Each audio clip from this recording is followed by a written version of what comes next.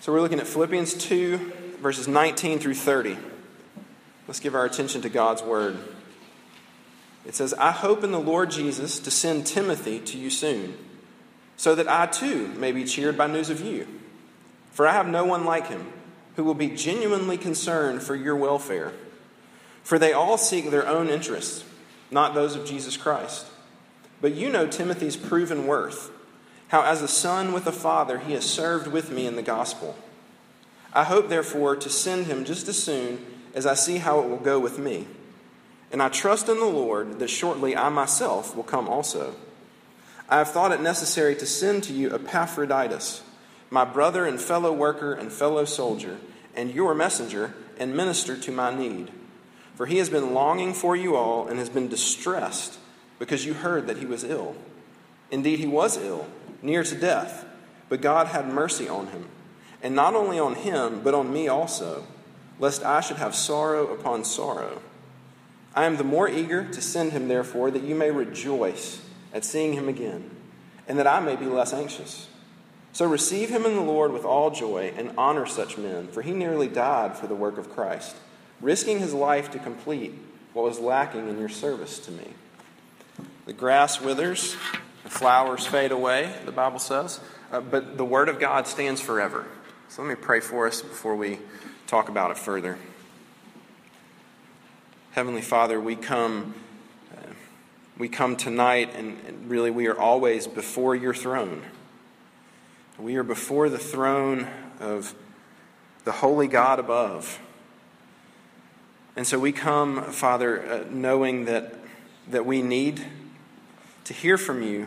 And we come asking, also knowing that in and of ourselves, our hearts are closed to you. And so we need you to work. So, Father, we pray that by your Holy Spirit, you would actually be here tonight. You would open our ears to hear your word, to see you and your grace and your mercy towards us in Christ. And we ask it in his name. Amen. All right, it's probably safe to say that no matter what you did this weekend, you did not have a weekend like Paul Jesperson. Some of you might already know who Paul Jesperson is. If you don't, he plays, or actually I guess now played, basketball for the University of Northern Iowa.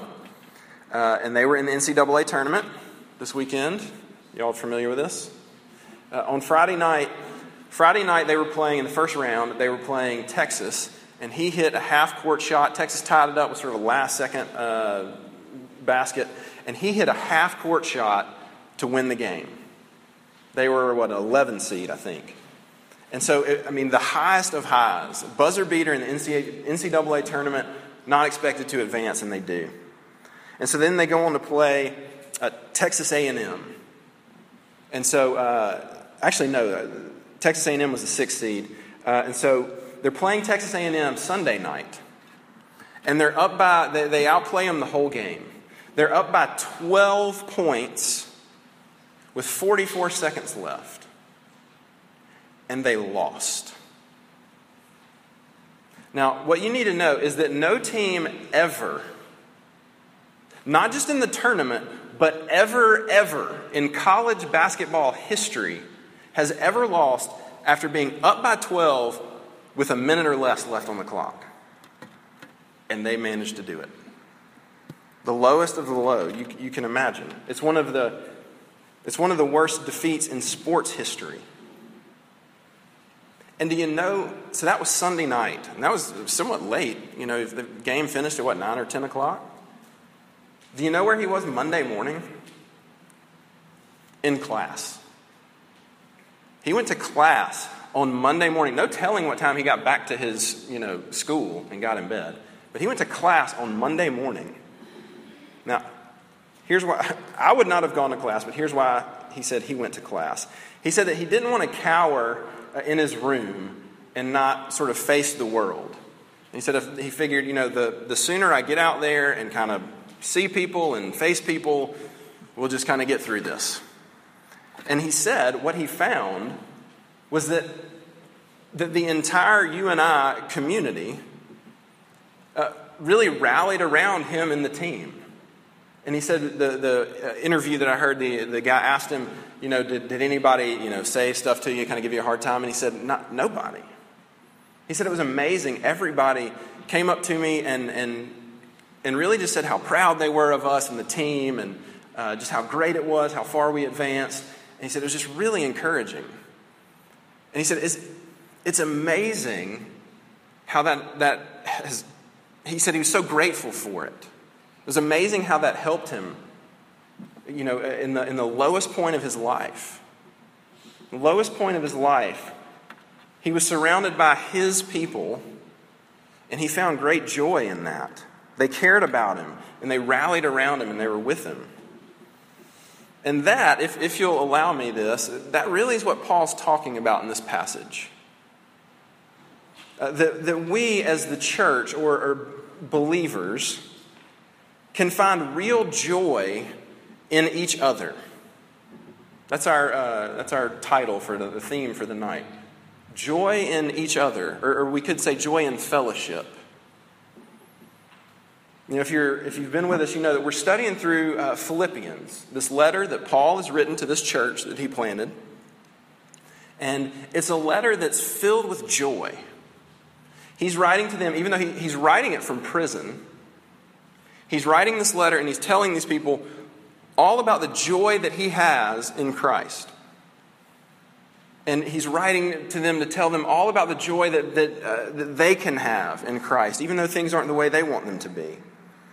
And so our theme this semester is real joy in the midst of real life. And so tonight we see that Paul, I think, essentially tells us that we can find joy in each other. Joy in fellowship. And I want to look at that in three ways.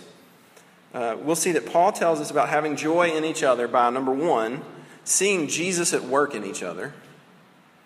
Number two, caring for each other. And thirdly, in being present with one another. All right, so first, we're going to see that we can find real joy in each other as we see Jesus at work in each other. All right, we're looking at verse 19. Paul says, I hope in the Lord Jesus to send Timothy to you soon, so that I too may be cheered by news of you. All right, look, let's take a little step back and remember the whole context of what's going on here. So Paul planted this church probably about 20 years before this letter was written. He's the church planner, and he has a unique connection to this church. He loves this church in a unique way. But now he's in jail in Rome, about 800 miles away. He's in jail because he's been preaching the gospel. And so these Philippians are now worried about Paul. They're worried about their church planner. And so they send one of their leaders, a guy named Epaphroditus, who shows up in the passage. They send Epaphroditus to go and take gifts to Paul, supplies, to take care of him, and to be with him, to minister to him. Now, in the meantime, Epaphroditus gets sick, gets really sick, and almost dies. And so, but he eventually gets better. So Paul sends him back to the Philippians with this letter. And so now they're hearing this letter, and they're hearing how Paul is doing.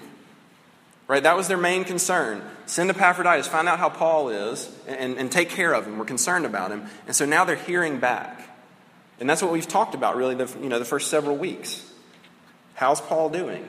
Even though he's sitting in prison, even though that's no fun, right? He's suffering. It's miserable. He's actually joyful because he's seen that God is actually at work, even in his imprisonment. That God's using it for good purposes to advance his kingdom. So the Philippians basically hear that God is working in Paul, and he has this great God-centered, Jesus-trusting perspective on everything. And they're encouraged by that. They're really encouraged to hear that Paul that God's at work in Paul in that way. It gives them strength. It cheers them up. That seems to be what's going on in verse 19 when Paul says, we should probably put the word to and you in italics. So that when he says, so that I too may be cheered by news of you. In other words, he's assuming you're going to be cheered by this news of me.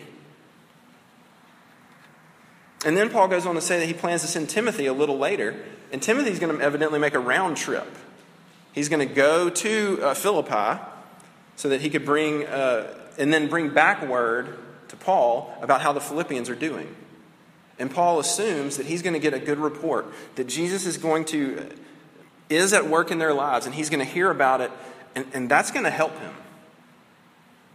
It's going to encourage him. He says, cheer him up. Right?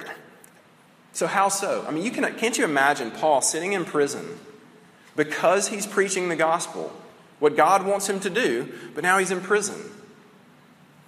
But then you get word back. How's it going with the church, one of the churches that I've planted? And you hear that they're growing. That you hear that gospel, that, maybe, I don't think we get this picture at all, but you could imagine maybe Paul was beginning to wonder, is this really worth it? And then you get word that the gospel really is changing people's lives. That they really are growing. Jesus is really doing something in people. You can imagine what an encouragement it would be. I thought about it like this. Imagine if you had some sort of incurable disease, and then you heard about a new drug that was coming out.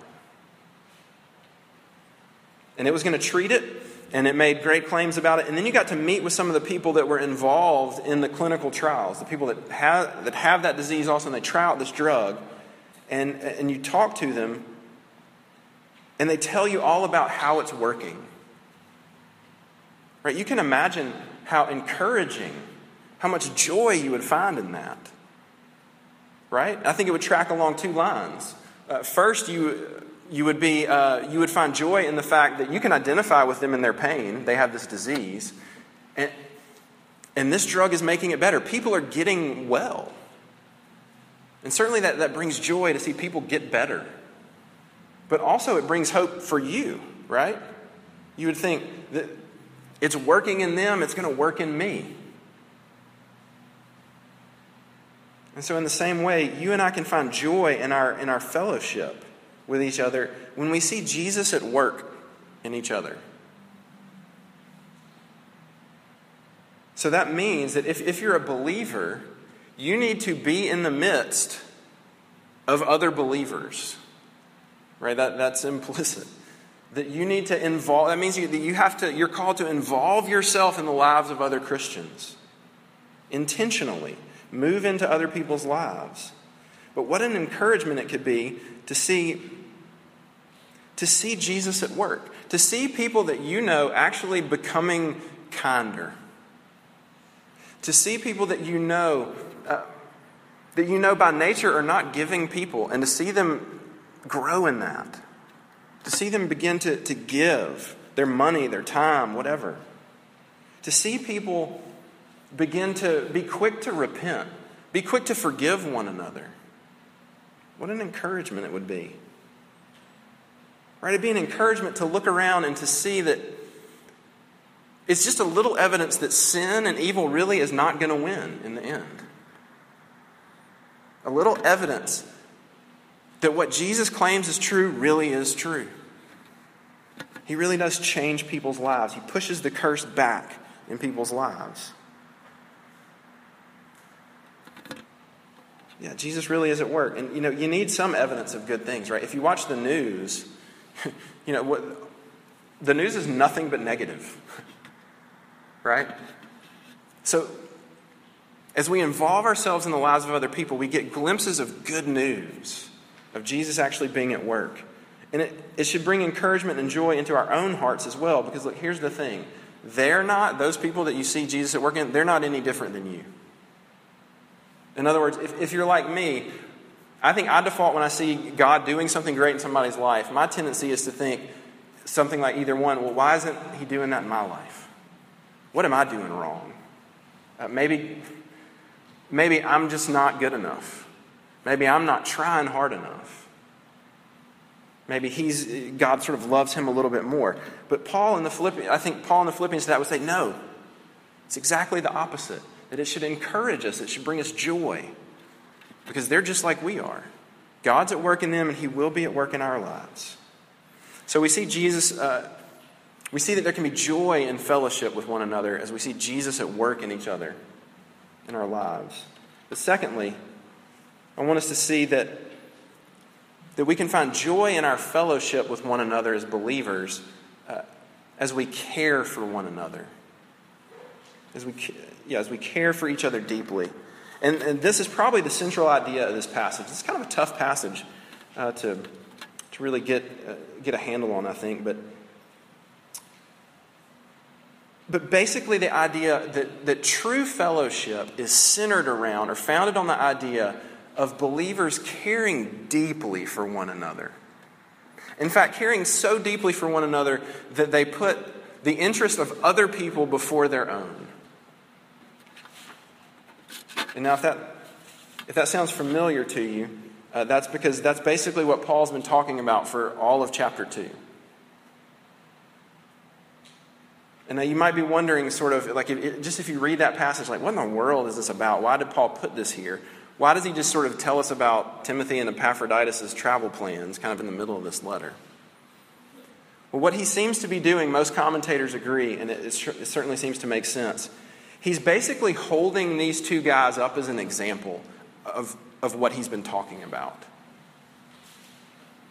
Right? If you've been with us, you know that Paul basically says you need to be unified. If you're a believer, you need to be together, be unified together.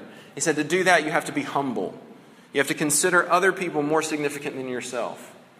And then you remember he gives the pattern of that, which is Jesus Christ, right? Who left the glory of heaven and humbled himself, obedient to death, even death on the cross.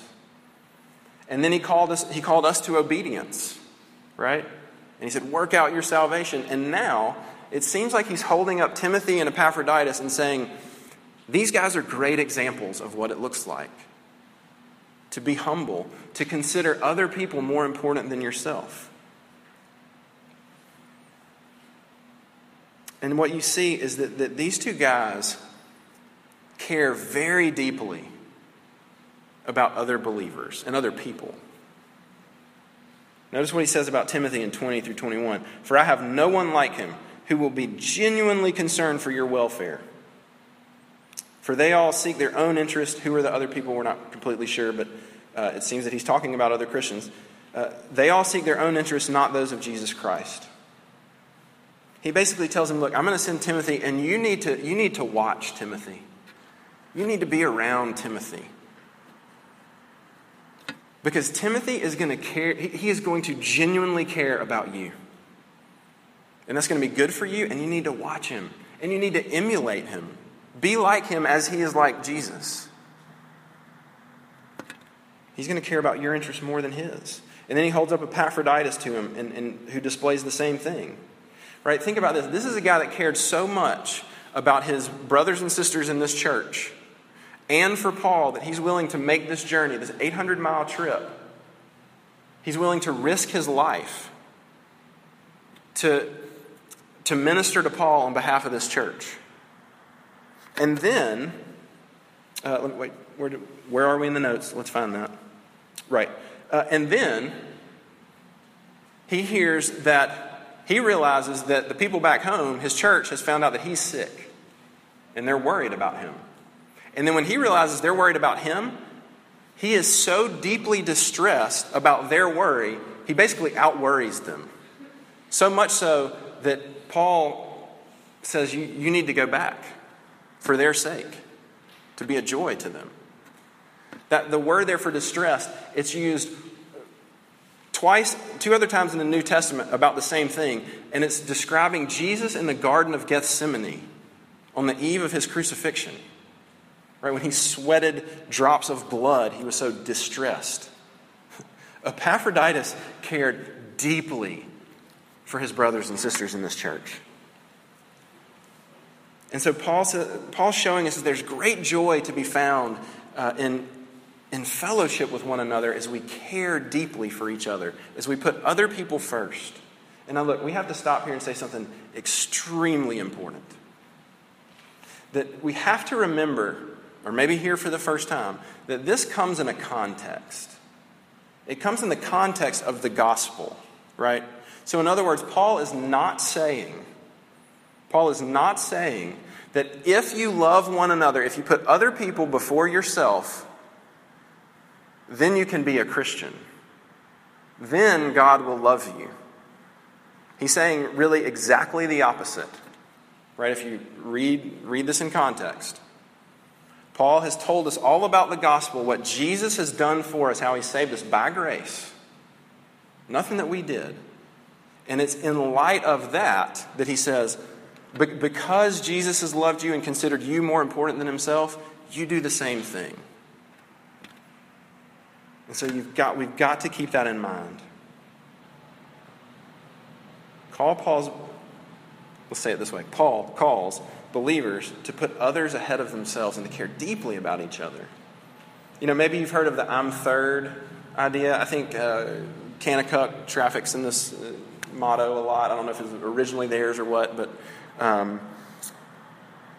it's this idea that believers are supposed to basically put God first and other people second, and therefore I'm third. And I think that's basically what Paul's saying.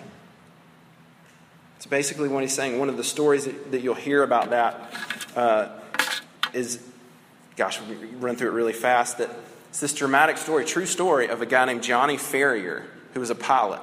And in 1958, I think, he was flying in an air show, and his plane, as they did this maneuver, his plane went out of control.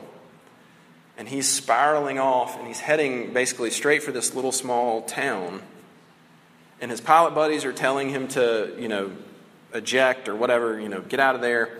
And he can't reach the microphone button because he's got both hands on his, control stick.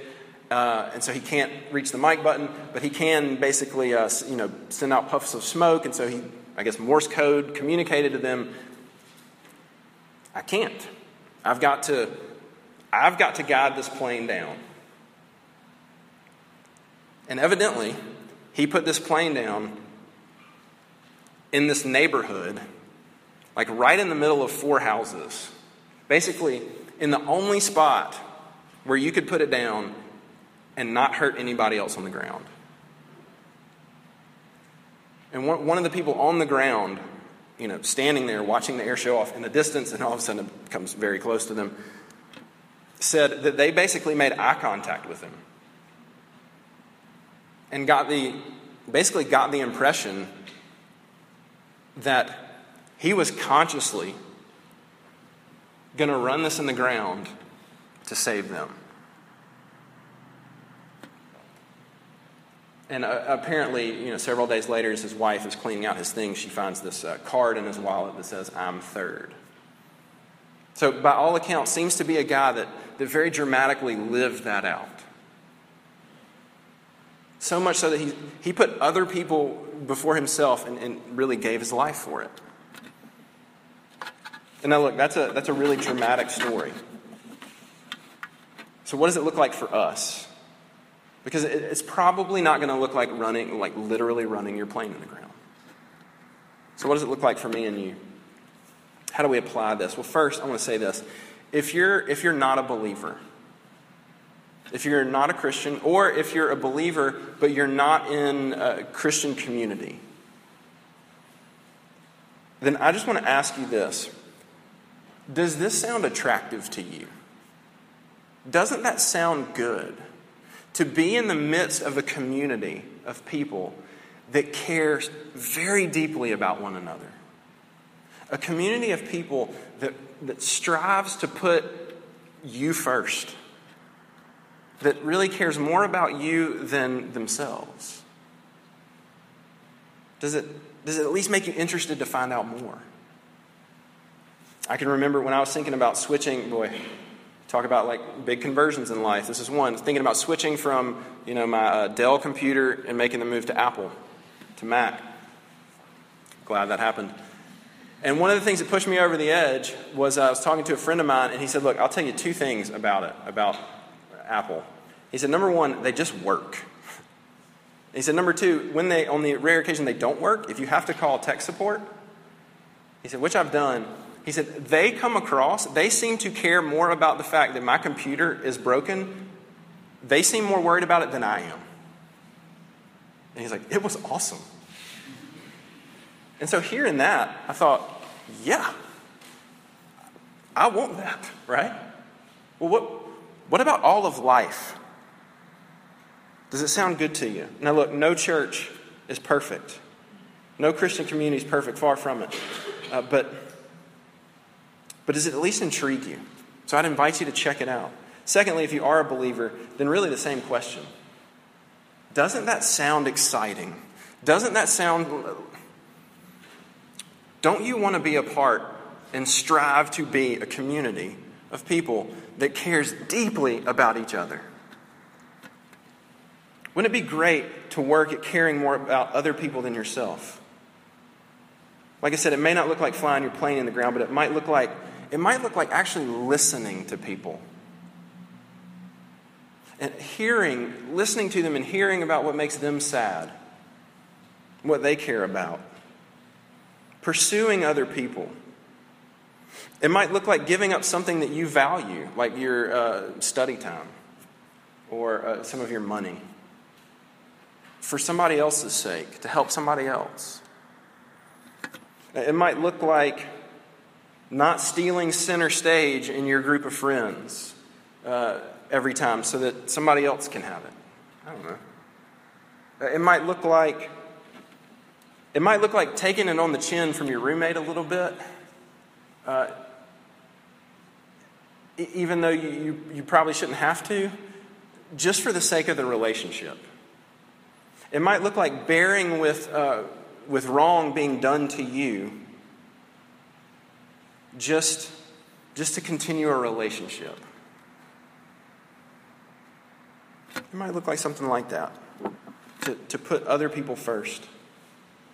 All right, so we've seen that there's joy in our fellowship as we care for one another deeply. It's what we're called to, and there's joy in it. So thirdly and finally, there's joy in our fellowship in being present with each other. Being present with each other. And this one, I don't know, I was sort of fascinated to see this in the text.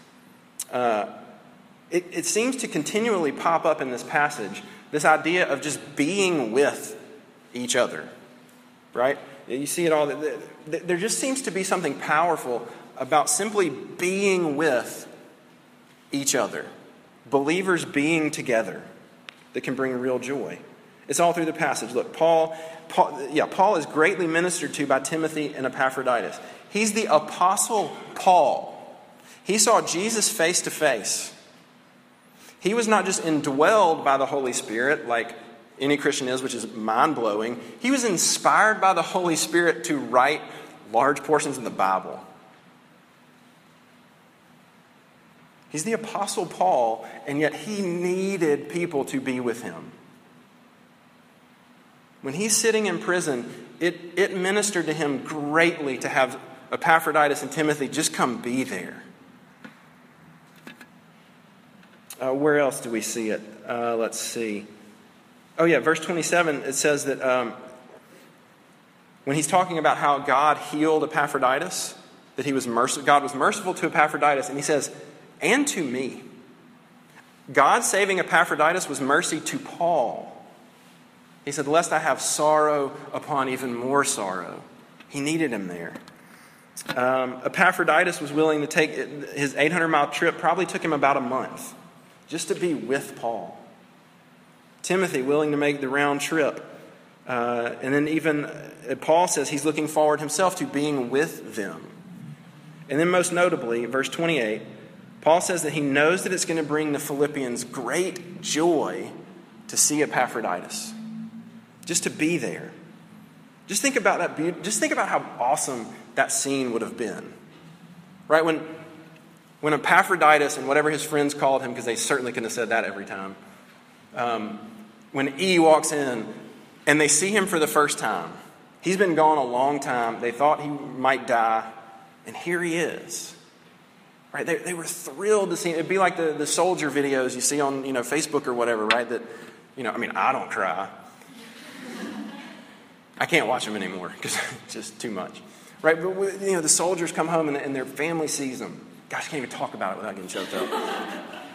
And they're thrilled. Why? Because there's just something awesome. There's something powerful about being there. And so think about what it communicated to Epaphroditus. Right? If somebody's thrilled to see you, what does it communicate? You are valuable. You matter to me a lot. You're special. There's just something powerful about being present with each other. A guy that I used to work with, a pastor that I sort of used to work for, he told me about a friend of his whose wife had died at a really young age.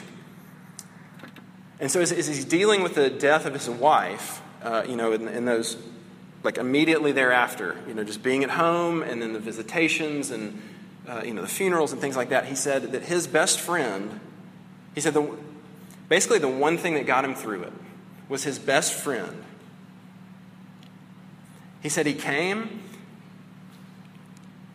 and he just was there. He said he didn't really say much. He didn't really do anything. He just leaned against the wall and drank coffee. And he said it meant the world to him. Just him being there, being present. So that you can see there's great joy in just being present with each other. And look, I realize that that's somewhat vague, right? Like I can't even put my fingers around it, but there's just something powerful about it in believers being together. And so look, real quick, a few applications. Now look, let me say this. Christian community is going to mean, it certainly means a lot more than just being like in the same room. But it doesn't mean less. It at least means that. So I got 3 big applications. 1, I think it means that we need to put ourselves in places where you will be with other believers. We've kind of said this, but put yourself in positions where you can be present with other believers.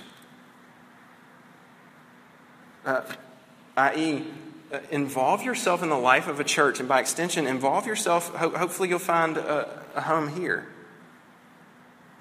Whether you're Christian or not. But it was a bug. But if you're a believer, especially, involve yourself in the lives of other people. Put yourself in a position like that. And now look, so if you're lonely, put yourself in that position, right? With a church, right here with RUF. And now look, I get it. Don't hear me saying look, if you're lonely, it's as simple as that, just show up. It's a whole lot more than that. But it's a start, and we want you to do that here. Now, secondly, work to be present for other people. Work to be present for other people. Seek out the lonely people. Work to find the people that need people to be with them, especially people that are hurting, people that are sick, people that are the outcasts, on the fringe, the poor, people that are sad. Visit people in the hospital, the nursing home, whatever it might look like.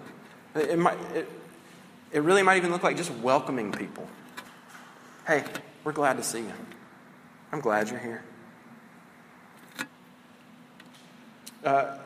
Third, final application. Work to be present when you're present with people.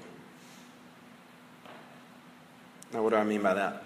I mean, unfortunately, like Amy can tell me sometimes, put the phone up. You're with us, like I'm playing with the kids, but sending the text. Like you're here, but you're not here. Be present with people when you're present with them. Take the earbuds out. Listen to people for what they're saying, and not just to figure out what you're supposed to say next, but be present with them. And so, look, I just want to end with this thought. And what if RUF looked like that? I think it does. But what if even more so, RUF was a place where we saw and we shared how Jesus is at work in each other, and that we cared deeply about each other, and that we're actually with each other. Wouldn't that be beautiful? So what would make that happen? Look, the only thing that will make that happen inside of us as individuals or inside of us as a group is the good news of Jesus Christ. It's the good news of the gospel that, look, that even though you and I, no matter who you are, we are awful people in and of ourselves. We are awful people. But that God has cared so deeply for us that he's worked throughout history to be present with us. Right? In the Old Testament, what did it look like? He was present with his people in the Ark of the Covenant. And it lived in the middle, when they're wandering through the desert, he would camp. The Ark of the Covenant would be in a tent right in the middle of the camp. And then they get established in the Promised Land, and then it's in the temple. And then in the New Testament, we see Jesus comes. And who is he? He's Emmanuel, which is what? God with us. And then he goes to the cross and he dies in our place. And it's on the cross that Jesus experiences the ultimate abandonment. He experiences ultimately the ultimate God not with us. Right? When he cries out, my God, why have you forsaken me? Why have you left me? What's happening is he's taking what we deserve. Also, that he can, in the end, be with us. Right? He indwells his people. He doesn't just come and live here with us, but he lives inside of his people. And the New Testament even says that together we are what? The temple of God. So that we can be with him forever. And look, it's only that good news that will change you. And it's only that good news that will change a group and empower us to find joy in each other. And that's the good news that's held out to you tonight, and I hope you take it. Let me pray for us. Jesus, we thank you so much that you would experience that ultimate abandonment because you care so much for us and that you would want to be with us. Lord Jesus, I pray that would be true of everyone in this room, and if it's not, would you please make it so? And we ask it in your name. Amen.